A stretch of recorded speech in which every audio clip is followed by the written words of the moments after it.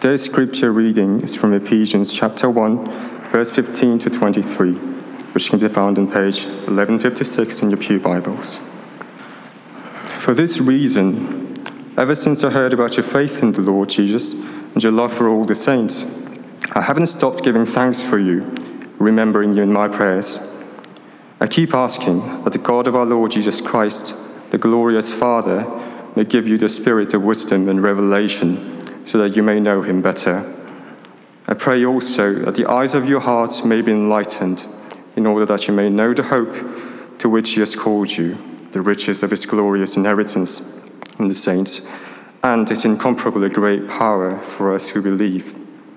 That power is like the working of his mighty strength, which he exerted in Christ when he raised him from the dead and seated him at his right hand in the heavenly realms, far above all rule and authority, power and dominion, and every title that can be given, not only in the present age, but also in the one to come. And God placed all things under his feet and appointed him to be head over everything for the church, which is his body, the fullness of him, who fills everything in every way. This is the word of the Lord. Last week I received an email from a former student of mine who had been in my class and also in our church in around 1995, 1996. This is a student that I hadn't thought of or wondered about, probably not even once in over 20 years. And all of a sudden, in the way of email miracle, this email pops up on my screen. And it was one of those emails, I have to say, I felt like putting it in an attachment so I wouldn't lose it. I read it over and over and over again. It actually came to me on my birthday, my 57th birthday. First thing in the morning on my birthday, when I was sitting with my coffee, reflecting on the nature of birthday, and was thinking about Phil's message on Ephesians, about the narrative of blessing versus the narrative of scarcity, and trying to see how that word was a word for me on my birthday. And this email of gratitude pops up. What I did a little bit later in the day is I sent it to a friend who lives in the United States and who acts as a kind of not only a friend and but also kind of a spiritual director from a distance. And I said, Tim, check this email out. Tell me what you think. And I was expecting that he would return with, he's a historian, an academic, and an American, so all those things mean that usually you get a long, detailed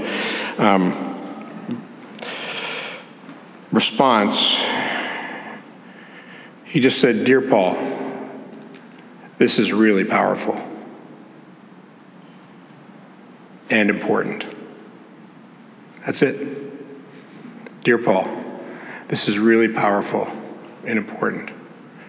I have to say, I was expecting something else, but he reminded me that powerful is something that I should be thinking about once in a while. And the Apostle Paul gets into that in this passage in Ephesians. The passage starts out by him talking about praying for the church at Ephesus. And he prays, this is one of those, the reason we're slowing down in this book is because this is one of those books that points us to the rest of Scripture that says that anything that you're reading that's important, you ought to slow down and take it in, and digest it, allow it to speak to your soul. And especially when it's Holy Scripture. And Paul says that he's praying for the opening of the church's heart, of the people's heart.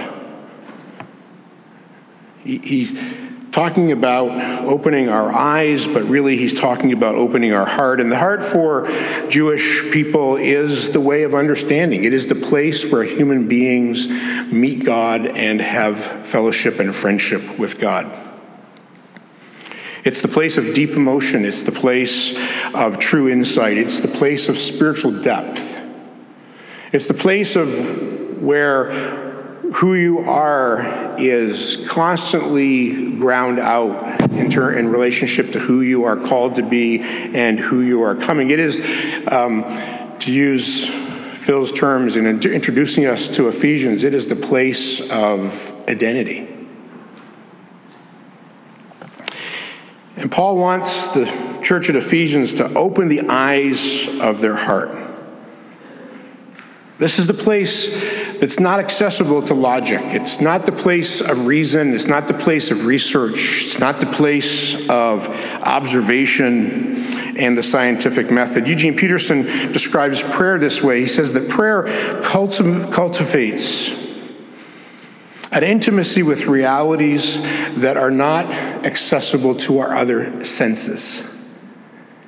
And so Paul's praying for the church to listen in a really deep and unique way. To listen with a full openness of what God has for them. This passage could remind us of Luke's Gospel, chapter 24, with Jesus walking on the road to Emmaus with his disciples. And Luke tells us that it was Jesus himself. In other words, Jesus as they knew him to be. And yet they were kept from recognizing him. Something in their sadness, something in their despair, something in their own self-understanding, something in their own self-narrative around the disappointment of Jesus' death and the disappointment of his promised resurrection. And yet we're reminded mysteriously that their eyes were opened in the breaking of the bread. How to understand that? But that's the eyes of the heart. That's the level at which Paul is praying for the church at Ephesus. And he prays for hope. He prays for that strong confidence in the goodness of the future, even when we may not have any kind of evidence in the goodness that is eventually coming, now and in the age ahead. And he points in his writing to these manifest gifts of our inheritance. What are those gifts of our inheritance? For Knox Church, we're going to say today that one of the gifts of our inheritance in Jesus Christ is the Knox Youth Dinner and Food Bank. That's what we're going to say together after the service as we celebrate. We're going to recognize together that we have been given this lavish, beautiful gift and calling of serving young people who are homeless and hungry in our city, and that the Holy Spirit has been empowering us and challenging us, particularly through Bill and Vicki over the years, to be a part of that. That's a wonderful, wonderful inheritance. But the thing that catches my mind and catches my eye today when I come to this passage is when Paul says that you may know him better and his incomparably great power. That's the line that jumps off the page to me in this text. That you may know his incomparably great power. Paul stresses it. He uses 3 different words in the text to describe power. Words that are used for force, words that are used for strength, and words that are used to express the ability to achieve something. These aren't words that he just uses mindlessly. They are words on purpose to come together to say, I'm really talking about power.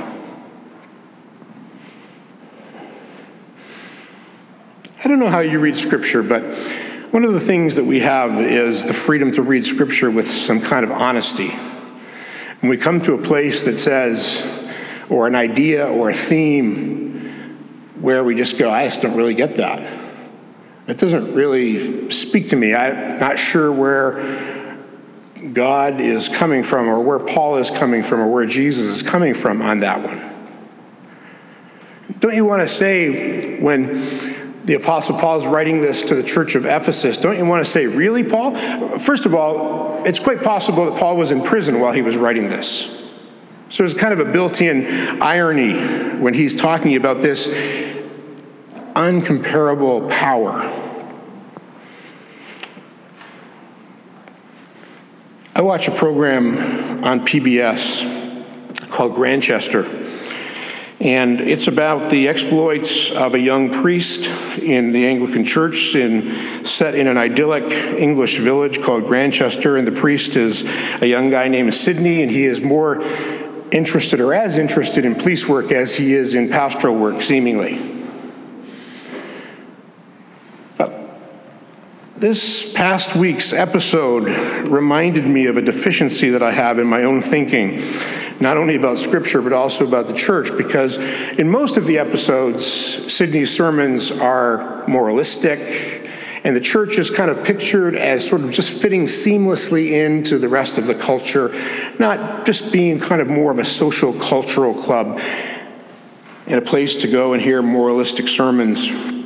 Until this past episode, when Sidney was invited to practice what is a deep and long history of priestly ministry in the Christian church, and that is exorcism.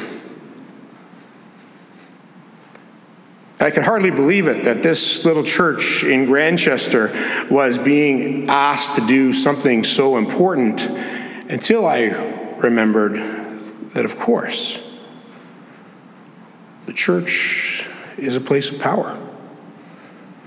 The people of the church are people who are called to experience that kind of power. And it reminded me of my preaching text that the Apostle Paul is praying again and again, over and over, trying to work it in to the understanding of the people that he's writing to. I want you to recognize that you have this power. My home church for many years was 40 people.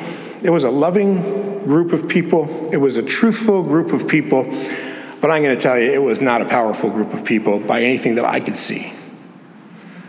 We weren't involved in the politics of development in our little village up in York Region. When the politics of development were raging in our town in those days, the church had nothing to say, no involvement. No members of our church were involved in the politics of the time. We were an isolated little group of people, and you could have described us in all kinds of different ways that I would have said yes, yes, yes, but not power. That was the furthest thing from our ethos as a community of Christians.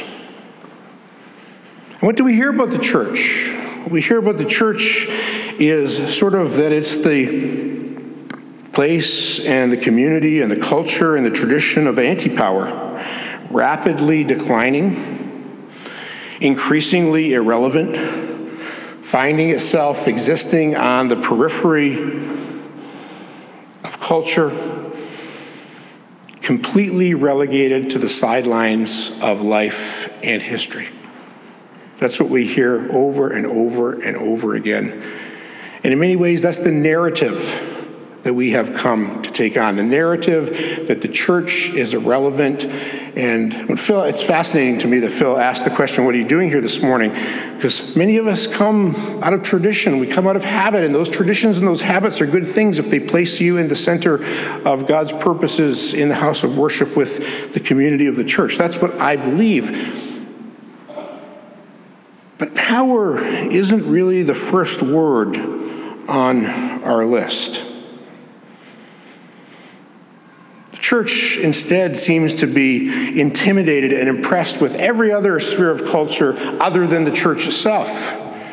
We're looking to marketers, we're looking to business, we're looking to education, we're looking to political strategies, we're looking to technology. We seem to be impressed with just about everything that the culture at large and the spheres of the culture offer us. And sometimes, truth be known, we've gotten so much in bed with those spheres and those techniques of the culture that we have actually lost our identity, or at least been in danger.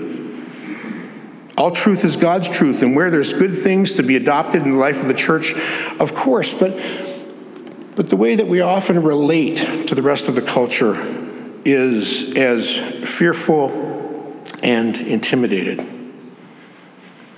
constantly tempted to beg, borrow, and steal from everybody else, and increasingly, in many places, increasingly intimidated and left wondering whether we have anything unique to offer or to do. Let's slow down in our thinking a little bit, would you, with me? What is Paul doing here? What Paul's doing is he's coaching. He's mentoring. He's pastoring. He's teaching. He's parenting.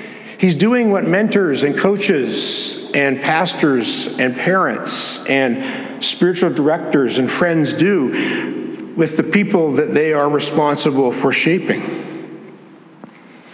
What he's doing here with this little group of churches connected to Ephesus, even writing out of a position of weakness, is he's taking their lives more seriously than they take their own lives themselves. And that's what you do when you're shaping another person's life. You hope all things for them, even when they're beyond hope, even when they don't have eyes to see what God is doing, even when they don't recognize their own gifting, even when they don't recognize their own strength. The pastor and the parent and the prophet and the priest, the spiritual director and the teacher and the coach work on people's growth by helping them, by training them to prep, because they recognize that the challenge and the struggle and the journey is a deep and long one and a serious one and too very real. When I was in high school, we thought we had a great basketball team. We had a good basketball team. But we were invited to go to the #1 high school basketball tournament in Canada. Here, over the Christmas break, the famous York University tournament. And surprise, surprise, we were ranked 16th out of 16 teams in the tournament.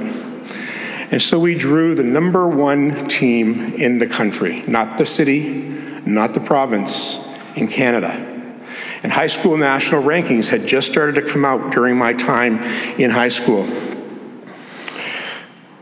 Our coach seemed so excited to me, looking back, and shortly after, so excited that we somehow qualified for this elite tournament, and put more energy into advertising and publicizing and marketing throughout York region, where we were a powerhouse, in a region not really known for basketball, to be honest.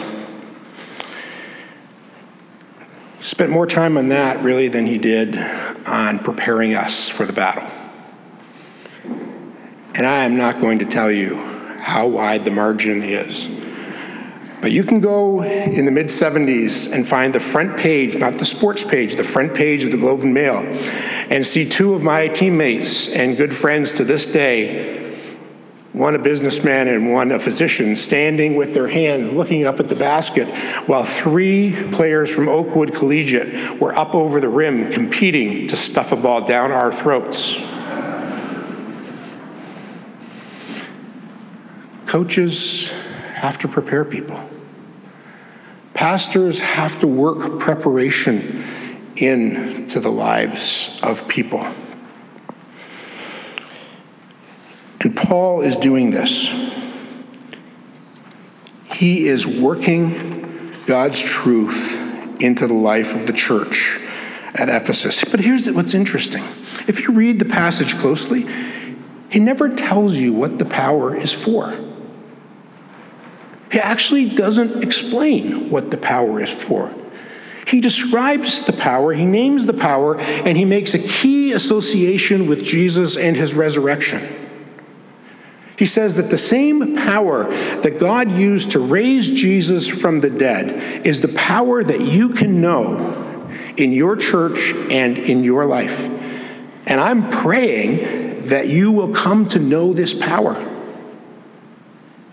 Along with that hope, and along with the experience of your rich inheritance, as deep and wide as that is. And Paul's coming at the beginning, he says in the first couple of verses, he says that he's heard that there are people of faith, he's heard that they're people of love. He likes these people. He thinks they're on the road. He thinks there's some good things happening in their lives. He hasn't been with them for years. But he's heard good news, and yet he's not satisfied, seemingly, in his preparation and in his pastoring with them. He's not satisfied with that because, I would take faith and love. I would probably most days be satisfied with faith and love in a community of people. But Paul is carefully and steadily building something into the Christians at Ephesus. We've heard in the last couple of weeks that there is a kind of a dichotomy of story or competing dramas taking place in the book of Ephesians. Phil identified our identity, our core identity, as saints. Saints means holy people. And all you have to do is just look at yourself and look around the room and go, nice people, great people, talented people, resourceful people, educated people, people reflecting all kinds of cultural richness, but holy. And yet that's what Paul calls us, because that's how God sees us in Jesus Christ. But that goes against the grain of our personal or sociological explanation of the church. Phil talked about last week this competition between being blessed and the narrative of scarcity, one that I thought about a lot on my birthday, in terms of what does it mean to really be blessed when the power of the narrative of scarcity just haunts us and infiltrates our language and sinks deep down into our souls. And here's another one. It's just this seeping sense that the church has nothing to say, no real meaningful, world-shaping contribution. And yet Paul says, I want you to experience God's incomparable power. That's what I'm praying for. This is a word to the Ephesians. This is a word to us. And so what do you think when you hear one of the great voices in your Christian journey, the Apostle Paul, saying that he's praying for your power, that he's praying that you know resurrection power? And that's the showstopper in the passage for Paul. It's not the power of Caesar. It's not the power of Mediterranean economics. It's not cultural power. It's not education power. It's not cultural diversity power. It's the power that God used to raise Jesus from the dead. It's that kind of power. Paul, my goodness, Paul is messing again with our identity by claiming that we have the capacity to be powerful, to know the power of God that raised Jesus. A few things as we reflect together. First of all, the language of power is actually not obscure in the Scriptures. Listen with your ears and the ears of your heart. Acts 1, chapter 8, but you will receive power when the Holy Spirit comes on you, and you will be my witnesses in Jerusalem and all of Judea and all of Samaria to the ends of the earth. Acts 10:38, God appointed Jesus of Nazareth with the Holy Spirit and power, and how he went around doing good and healing all who were under the power of the devil because God was with him. 1 Thessalonians 1:5, because our gospel came to you not simply with words, but also with power, with the Holy Spirit and deep conviction. You know how we tried among you for your sake. Romans 15:13, may the God of hope fill you with all joy and peace as you trust in him, so that you may overflow with hope by the power of the Holy Spirit. There's no shyness in the New Testament amongst the apostles. There's no shyness in the book of Acts for talking about the power of God applied to human beings. But Paul doesn't tell us what it's for. It's like he's working slowly on our identity. It's like he's deconstructing us in order to narrate us again truthfully. From unholy people to saints, to people who were worried about not having enough everywhere we look and everything we think about, to people who are blessed with blessing after blessing, who are overflowing. People who assume in the depths of their hearts they don't really have something unique, that they're mostly irrelevant, that their practices are obscure and outdated, to a people who have a role in the experience and the exercise of God's power. How do you understand God's power in your life? How do you experience that power? What role does God's power have in your life? Is your understanding of the Christian life more about powerlessness or about power? That's, by the way, a very interesting question that goes to the core of the faith. When you take a look at the church, do you see examples of power? Do you see any signs of power? Do you see any exemplars of power in the lives of the people that you know? Who are the people in your Christian journey that you see as experiencing power, as living out the power of the Holy Spirit? What does power evangelism mean? What does power church mean? How do you understand the promise that God's power is perfected in weakness?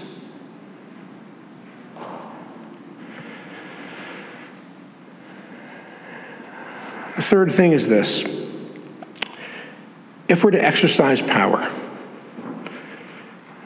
the counsel of the Word of God for us is that power has got to be shaped in the Jesus way and with a Jesus-shaped focus.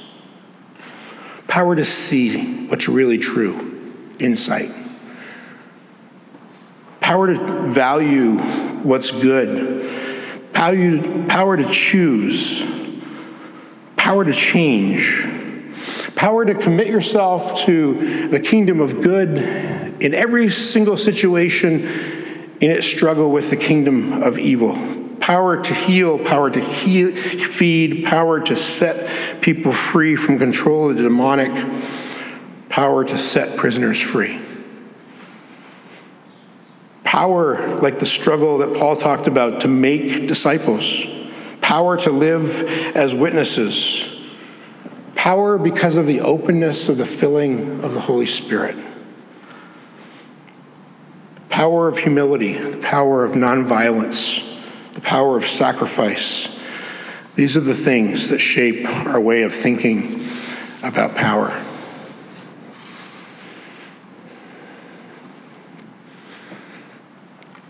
But we're taking our time in the book of Ephesians.